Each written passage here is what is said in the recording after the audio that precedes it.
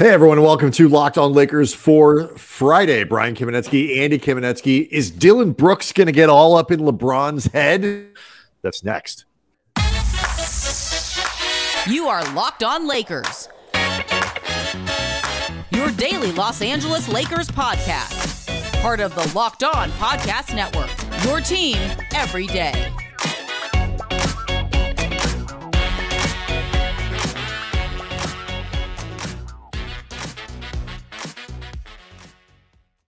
Thanks to everybody for making Locked On Lakers your first listen of every day, Monday through Friday, no matter how or where you get your podcasts. It's always going to be free. It is never going to be behind a paywall. And thanks to all of you, Locked On Lakers on YouTube is where you can go to see the show and, more importantly, participate and communicate with and be one with a gigantic community of Lakers fans, over 15,000 subscribers strong to that show every day, growing like a weed, Andy. Well, we are recording on 420. The show will be heard on 420. Oh, that's right. But yeah, this show is actually being done on 420, which I imagine a lot of Laker fans needed to indulge in. Thanks to what happened on 419. Yeah, 420 was very, very well timed on the old calendar. I tell you what now, I am zooted out of my mind right now. Anyway, we'll get to this LeBron James, Dillon Brooks sideshow. It is both an important matchup on the floor. It is an entertaining subplot of the thing. It is all kinds of stuff because, as Dillon Brooks will tell you, he pokes the bear, Andy. He's a bear poker. But before we get there and into some of the other things we'd like to see change between games 2 and 3, other than the score, I wanted to talk about, I was sort of just thinking about through much of the day what was annoying me so much about game 2. And we kind of touched on it a little bit. Memphis did not play a particularly strong game. Xavier Tillman was the star of the game for Memphis. And, credit to a role player for stepping up when your star is out. Somebody needs to do the job. But the Grizzlies didn't do anything so much special as the Lakers just didn't rise to their energy and their intensity and their desperation. And I think that's what sort of just lingers about this game. It's it's not that they lost, that they didn't because they didn't have Ja Morant, on a day where the Grizzlies didn't have Ja Morant, which is obviously an important consideration. But like you say, 6 of 18 for Bane, 5 of 14 for Brooks, 5 of 12 for Jackson. The Grizzlies shot 43%. They were 31% rounding up from 3-point range. The Lakers didn't even have to play that well to win this game, and they still didn't manage to do it. The other part of that, though, is okay, so we're 24-ish, whatever hours removed by the time everybody hears this, closer to 48. Getting ready for game 3, it's going to be an insane atmosphere at home for a bunch of fans who have not seen a playoff game in that building in a long time. So the atmosphere is going to be great and all of that stuff. And if you look big picture at where the Lakers are, I think I'm sure they're trying to do it is sort of learn the lesson of game 2 and then move on and sort of not linger on it, because you got the split. You're coming back home and you have an opportunity against a team that is not that great on the road to go up 3-1 if you do things right. Yeah, but here's the thing. I mean, obviously, guys talked about this after the game, Darvin, LeBron especially. It's not best of 1, it's best of 7, it's first to 4. And the series is nowhere close to over for the Lakers in the face of disappointment. And they are totally correct. And on balance, going back home as the lower seed down, or not down, just down a game, split 1-1, that's fine. But the problem is the missed opportunity, the potential opportunity costs but just there is no such thing as a throwaway game in the playoffs. I don't care who you are. I don't care how good you are. They all matter incredibly much. They are all extremely, extremely important because you never know what can happen moving forward. A guy can get injured in a way that doesn't take them out of the entire series or out of the entire playoffs, but could miss a few games. But takes him out of a game. Absolutely. Right. Kawhi Leonard's not going to play, what is it, game 3? Tonight. With a knee injury. This game will be over by the time people hear this show. But Thursday night, no Kawhi. Giannis didn't play game 2 of that series. All of these games are incredibly precious. And as far as lessons learned, I certainly hope that they were, but this was not a lesson that should have been required to learn. Try in the playoffs, bust your ass. Like that should not require a lesson to learn when you are a team that spent like 85% of the season trying to get to 500. And I get it. Post All-Star, you were, I think, 9 games above 500. I get it. But on balance, you're not at a place yet where cocky should even remotely be a thing. It's God, it's just so annoying. Game is so annoying. I'm still annoyed by this game.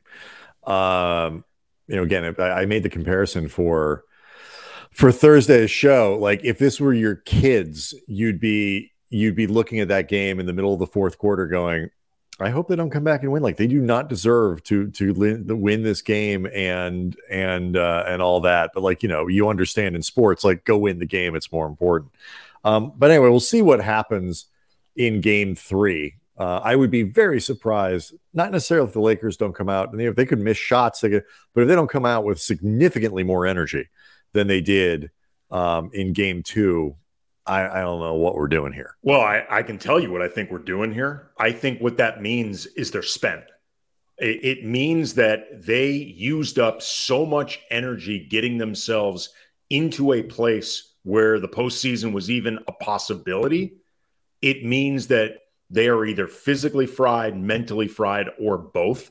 That's my only guess, because if you can't find urgency in the playoffs at home, then again, if you don't play well, you don't play well. That can happen. But if you can't find a sense of urgency in the damn playoffs at home, you are spent in some fashion with this team in particular. That's the only conclusion I can come to. And obviously all eyes on Anthony Davis after a terrible game 2 offensively. He does have a good track record of bouncing back in these types of things. If you read his body language, if you saw the post-game interviews after game 2, he did not, LeBron was fairly, I think, given what happened, relatively upbeat, very steady, and talking about the big picture of it all in a way that you would kind of want LeBron to be talking about. You don't want to light anybody on fire with game days in between and create headlines and create controversy and all that kind of stuff. You kind of, bleep the bed, move on, whatever. Anthony Davis looked like a guy who knew he just played horribly and was annoyed by it, was angry by it. And I hope that's the case. Well, I know we may get into some things that we would like to see different in game 3. And one of those things is the team in general just needs to get off to a quicker start. Mm-hmm. And there's one area in particular, turnovers, that we might focus on. But in case we don't, just they need to avoid early turnovers for a variety of reasons. But I think it's really important Anthony Davis gets off to a good start, because I think his starts can often affect his mood and his vibe and just his general comfort level on the floor. How LeBron talks about being comfortable with being uncomfortable. And that's something that I think LeBron genuinely feels. And there are people who are comfortable with that. Kobe was very comfortable with being uncomfortable. Anthony Davis is not a guy that is comfortable with being uncomfortable. And I don't mean, no, and look, I don't mean that as a shot at Anthony Davis or a criticism of him. I'm just saying This is his nature. I don't think he is one of those guys that is really comfortable with being uncomfortable. So it would really help if they were looking for AD early, if they established him, put him in good position, and he actually makes good on it. All right. So if you missed it, Dillon Brooks called himself a poke of bears. He called LeBron James old. He says that he doesn't respect guys until they drop 40 on him. 35, I guess, isn't good enough. 38, 39, still not enough. It's got to be 40. Yeah, I got some thoughts on that. Yeah. Basically, he was the one making the bulletin board material. And I'm curious as to what you think, what kind of effect this will have on the way LeBron plays in Game 3. And so we'll talk about that next. Locked on Lakers is brought to you by Nissan, and Nissan's most electric player of the week is brought to you by the all-new, all-electric 2023 Nissan Ariya, and the award goes to Rui Hachimura. Nobody has elevated their play to the level expected of them, and then some, I think, than Rui Hachimura during these playoffs. His smooth, elegant jumper, it's dropping from all spots around the court. It's automatic efficiency. He is the first Laker since Magic in 1996 with back-to-back 20-point games off the bench. It's been a shot of electricity for a second unit that, to put it generously, needs to pick up the production. He also is using his strength on the defensive end, making himself difficult to move on post-ups or guys lowering their shoulder into him.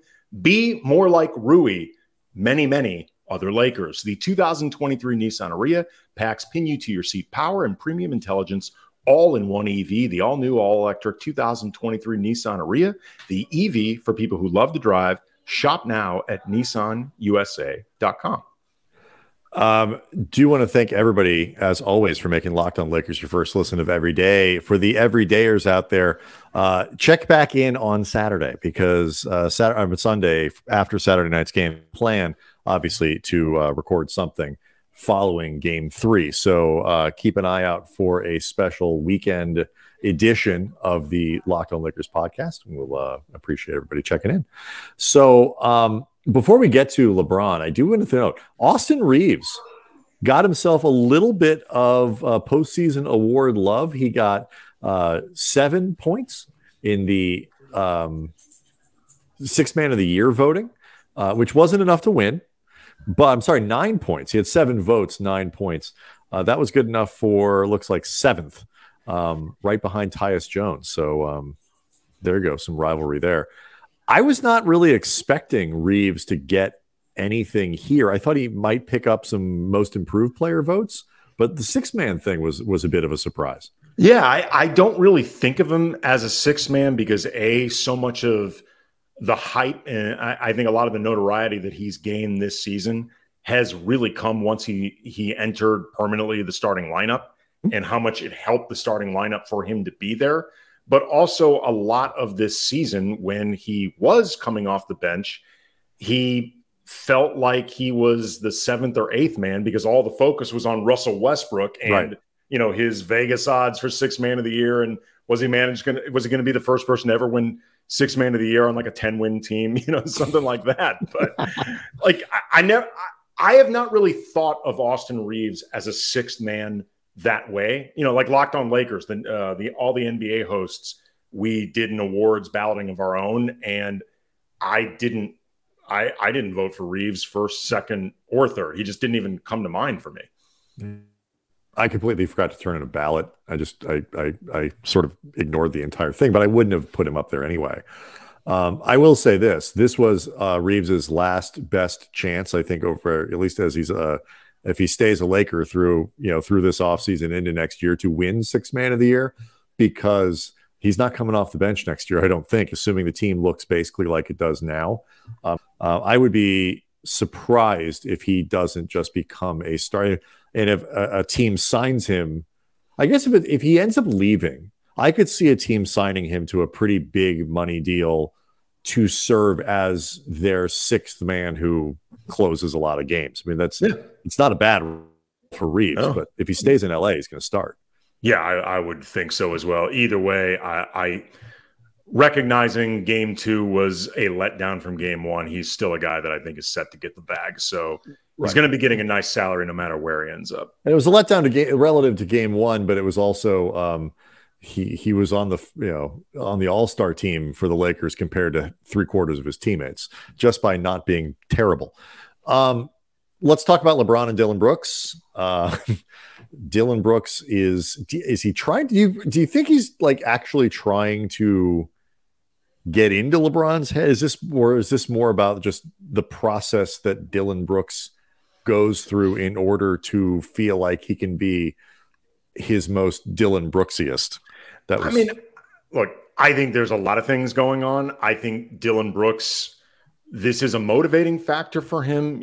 I think it is also a branding thing for him. Like, Dillon Brooks has explicitly said he has not made his name yet, at least to his liking in the NBA. In Dillon Brooks's mind, he is a first-team All-NBA star at the level of LeBron, Steph Curry, Kobe, Magic, Kareem, MJ, all rolled into one.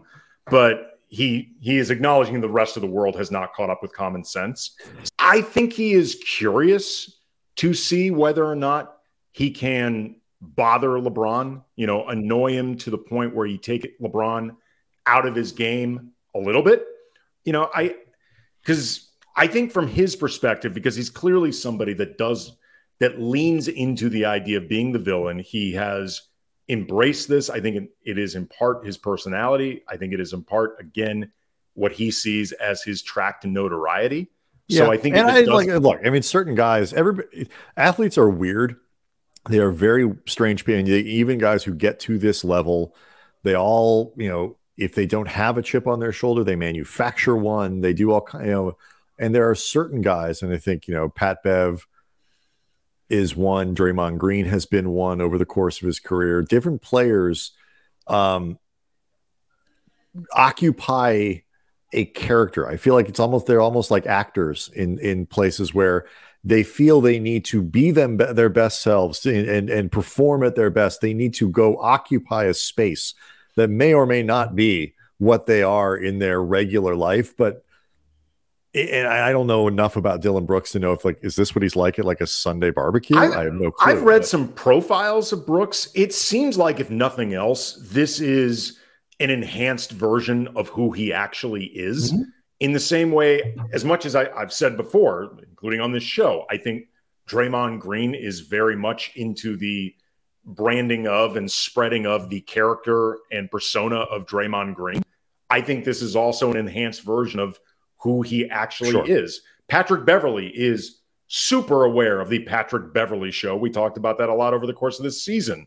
He is hyper aware of doing it. I also think this is an extension of who Patrick Beverley actually is. Right. And as guys get older too, and players who are kind of like these dudes, the chip on their shoulder, the undersized guys that never got as their skills diminish a little bit, they end up leaning harder into the performative aspects of it.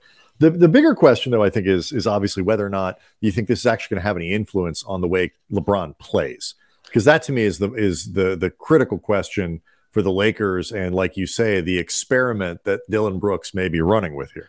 Well, okay, first of all, it is absolutely worth pointing out, where Dillon Brooks has said that he doesn't respect anybody until they give him 40. I noted this on Thursday's show, the way basketball actually works and the way nobody has ever matched up against anybody really that long. It is damn near impossible to truly letter perfect give another guy 40. But that being said, piece that I saw from Tim McMahon, who's covering the series for ESPN, LeBron James is averaging 24.5 points on 51.3% shooting in this series and has gone 7 of 14 on the floor, with Brooks as his primary defender in the two games, according to ESPN Stats and Information Research, which means that really the greatest impediment to LeBron giving Dillon Brooks 40 is actually Dillon Brooks not guarding him enough. Like, if Brooks actually guarded him on a more regular basis, stands to reason LeBron would give him 40 without necessarily that much work. Like, he's kind of smoking Dillon Brooks when Dillon Brooks is his primary defender. It's certainly not being bothered by him. And look, the reality doesn't matter. No, when you're Dillon Brooks. No, not at all. Because again, this is all stuff that's playing out in his head. But I have trouble believing that LeBron, 20 years in, is going to play any differently than he otherwise would have following, the Bear comments, the old comments, all the stuff that Brooks said after game 2. I do think there's a piece of the Venn diagram here of like possible outcomes in which he puts up 40 and looks like a player playing with a great degree of purpose in the process. But I'm not sure. I don't think I would necessarily chalk that up to stuff Dillon Brooks said, because it's game 3 of the playoffs, and LeBron, a student of basketball history, is smart enough to know the team that wins game 3 generally goes on to win win the series, in a 1-1 tie. So I'm not expecting it to look a whole lot different. But that said, it wouldn't surprise me if LeBron went for a big number on Saturday, because the Lakers kind of need him to go for a big number. I was just about to say, and this is a disheartening commentary on where the series has been so far. Other than Rui Hachimura, nobody is scoring at an acceptable level with an acceptable ease or efficiency in this series so far, other than LeBron. So the Lakers may just need LeBron to go for 40. Were I to guess, he's not going to take the bait in a way that's obvious. But look, Kobe was one of the smartest athletes you and I have ever been around. He is hands down the mentally toughest athlete I have ever been around. I can't even think of a close second. And Kobe understood the psychology of basketball and the game within the game, within the game, within the game, as well as any athlete in any sport you and I have ever been around. Kobe was not above getting baited, though. Kobe could get baited into stuff. You and I saw this covering the last 10 years of his career. It would happen at times. Not often, but often. No, but it happened. And there's actually, though, there's a reason, I think, that Kobe was a little more prone to that versus LeBron. So we'll talk about that, and we'll talk about some potential tweaks for game 3, and we'll do all of it next. Locked On Lakers is brought to you by eBay Motors. And for a championship team, it's about making sure every player is a perfect fit. It's the same when it comes to your vehicle. Every part needs to fit just right. Lakers, pay attention to this. Make the parts fit right. So the next time you need parts and accessories, head to eBay Motors. With eBay Guaranteed Fit, you are sure that every part you need fits right the first time around. Just add your ride to My Garage and look for the green check to know that the part will fit, or your money comes back. And just like in sports, confidence is the name of the game when you shop on eBay Motors. And with 122 million parts, wow, to choose from, you will be back in the game in no time. After all, it's easy to bring home a win when the right part. 122 million. Wow. I had no idea that many parts existed, but it's easy to come home with a win when the right parts are guaranteed. So get the right parts, the right fit, and the right prices on ebaymotors.com. Let's ride. Eligible items only. Exclusions apply. I actually think there's a better chance, Andy, that Dillon Brooks ends up as the one on tilt. We almost saw that in game 2, and Taylor Jenkins made a very smart substitution in the third quarter, pulling Dillon Brooks in favor of David Roddy. At a time where Brooks was getting a little too hyped. You really think a guy like this could get too hyped? Really? I mean, that is so memeable.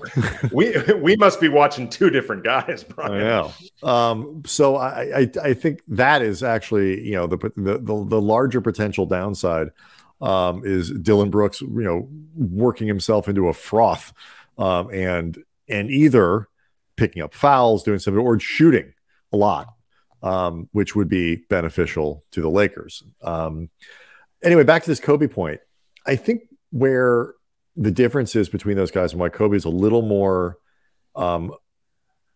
prone to that kind of baiting is that he was looked at as sort of a one-on-one ISO scorer. Sure. Like that was so much part of his persona and his profile as a player, where LeBron, despite being the all-time leading scorer in NBA history and averaging 30 points a game for the last couple of years and multiple times over the course of his career, give or take, is still not he's still seen first and foremost as a guy who's going to go out and facilitate, who's going to create opportunities for others. And then you kind of look up at the end of the game, and or if it's needed, okay, 45 points. And I think you can goad someone into doing something they are naturally inclined to do anyway a little bit easier than pulling LeBron out of the way that he is sort of the way that he has approached the game and played for it. It doesn't make one guy better than the other. It just means, their approaches and their styles and stuff, I think, protect LeBron a little bit more in this case. Look, like I said, if I had to bet on it, I don't bet on LeBron taking the bait. My point in bringing up the comparison with Kobe was just, you never know.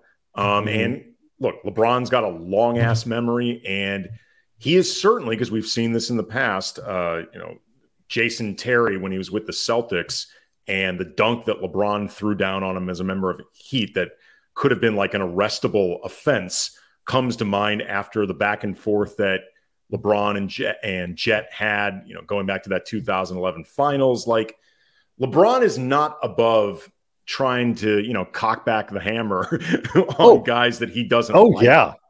But he will take, if there is an opportunity here, or multiple opportunities to humiliate Brooks, LeBron will absolutely take them. Here's what I hope happens no matter what. As much as the theater of LeBron absolutely going to town on Dillon Brooks would be amazing, what I ultimately want is for LeBron to expend the right amount of energy, however this shakes out, and not announce more. Because at 38, season 20, and by his own admission, tired, he does not have the requisite energy reserve to screw around with Dillon Brooks. Like, if it happens organically, go at the guy. But I am more concerned, honestly, about it wasting LeBron's energy than taking the Lakers out of their offense. Yeah, and we're a different player too. Like, Dillon Brooks isn't going to get LeBron to overreact because LeBron has this sort of weighted respect for him, and it would only be because he's super duper annoying, which is a different kind of deal. But so we'll see what happens in Game 3. There's one of the most interesting things that always happens after you lose a game is that sort of conversation about what should you do next to avoid the fate. What do you change? What do you adjust? All that. Memphis had massive adjustments that they made as much out of necessity as strategy because Ja Morant didn't play. That meant a different way, different kinds of shots, different action on pick and rolls, all that stuff, just because Ja's not there. The Lakers, though, are going to be playing with the same basic personnel. When you look between Game 2 and Game 3, what would you like to see different, other than, maybe shoot better than 42%? I'd like to see him play with more pace. It was something that LeBron and Darvin Ham talked about, like not necessarily running, although, if you can, great, because that's when the Lakers are at their best, but just quicker decisions, quicker actions, get into sets quicker, do everything with more precision and purpose quicker. Because the more you dribble against the Grizzlies, especially if a secondary defender comes, like, it's more likely a strip. This is a team that's really good at creating turnovers. The slower they go, the more I think you give a good defensive team time to double. Like, Rui is a really good example here. Like, he's in a good groove right now, but he also doesn't screw around when he has the ball. Like, Rui makes a lot of quick decisions, whether you're talking about putting up his own shot or just getting rid of the ball if the shot isn't there. Like one way or another, I think he tends to operate pretty quickly. I would like to see other guys on the team just look for that focus, make things happen quicker. Yeah, I agree with you, and it's because I've seen people talking about different things with the defense, and one of the things that actually did happen in this game was, Anthony Davis ending up on Jackson more, which obviously pulls him away from the basket a little bit. It makes you a little more prone to offensive rebound. There's all kinds of, there's positives and negatives to it. Jackson, on the other hand, did not go off for nearly the type of offensive performance that he did in game one. But the bottom line is the Lakers did the effort, or the results, I should say, on defense were more than acceptable. Lakers didn't lose that game because they gave up too many points. They scored 93. That's not going to win in an NBA game in 2023 very often. So defensively, I think they're fine. They have to figure out a way to score more efficiently, which will, by the way, also take the air even more out of a Memphis offense that, if Ja's not there or if Ja's limited, is itself limited. They're not a good half-court team. If you make shots, you make Memphis take the ball out of the basket and go play that way. I mean, and I feel like from that question of pace, Anthony Davis, you talk about Rui, Anthony Davis does better when he goes. Mm-hmm. There are times when it's nice to see him wait, draw a double, kick it out, but go. Mm-hmm. James Worthy's talked about that. You heard Ori talking about it. The other thing I thought was really interesting, Ori mentioned, was like in game two, with all the littles that were thrown at him, Davis was trying to play too big, back to the basket. He's a face-up player. You've got a little guy on face up anyway. Don't change what you're doing. And I feel like AD got way deep into that thinking mode that he gets into. And you are correct. When they go slower, he goes slower, and everything bogs down. There are a couple guys that I don't mind kind of waiting and probing, whatever. LeBron, I think has the kind of the freedom to. I like when, good things tend to happen when Reeves puts the ball on the floor and gets into the paint. But, D'Lo can be too deliberate sometimes. He's better when catch, move, do something, make a proactive move. I agree with you. It's not about running. It's about what kind of pace are you playing at. It's a really good point. And I think it could be a huge adjustment for them in game three. Yeah, the other thing too, and I mean, it's been a theme all year, but I think it's especially going to be important in this game against this defense. And with the Lakers, frankly, not being a great offensive team, even under the best circumstance. Not a good right. They have to stop turning the ball over, especially early, because you don't want to find yourself having to dig out of another hole. Whether, this team has shown they can do it. They've done it a lot this season. It's just a lot of They almost did it on Wednesday. I was looking up some splits post All-Star break, just turnovers and wins and losses, like seeing if there were certain things that jumped out in the way it affected. And like the turnover discrepancy in wins and losses isn't big. It's more or less the same number. But here's something, though, that did jump out at me. First, they shoot 6% worse behind the arc in losses, which makes me wonder if, the turnovers affect their rhythm from behind the arc. But this was really the big thing. Since the All-Star break, in wins, opponents average a little under than 15 points off turnovers against the Lakers, which is respectable. It's top 10 in the league. But in losses, they averaged 21, which is really bad. It is worse than the 20 points the Pacers gave up on average off turnovers as the worst team in the league since the All-Star break. It's also the fourth worst average in the league in losses since the All-Star break. So points off turnovers don't always hurt the Lakers, but when they do, they absolutely destroy them. Same thing with points, fast break points, which are, I think, in a lot of cases related to turnovers. When they hurt the Lakers, they destroy the Lakers. So avoiding turnovers will just increase their averages. If you're playing the averages, like the odds, they will increase their odds of winning just by cutting down those turnovers and cutting down that opportunity to score off turnovers. And it turns Memphis into a half court. There's a lot of Spider-Man meme going on in this series, and Memphis not a very good, not as good as a half court team as they are when they move. And so, there's that as well. The last thing I would say is the Lakers are well aware of their strength at getting to the line.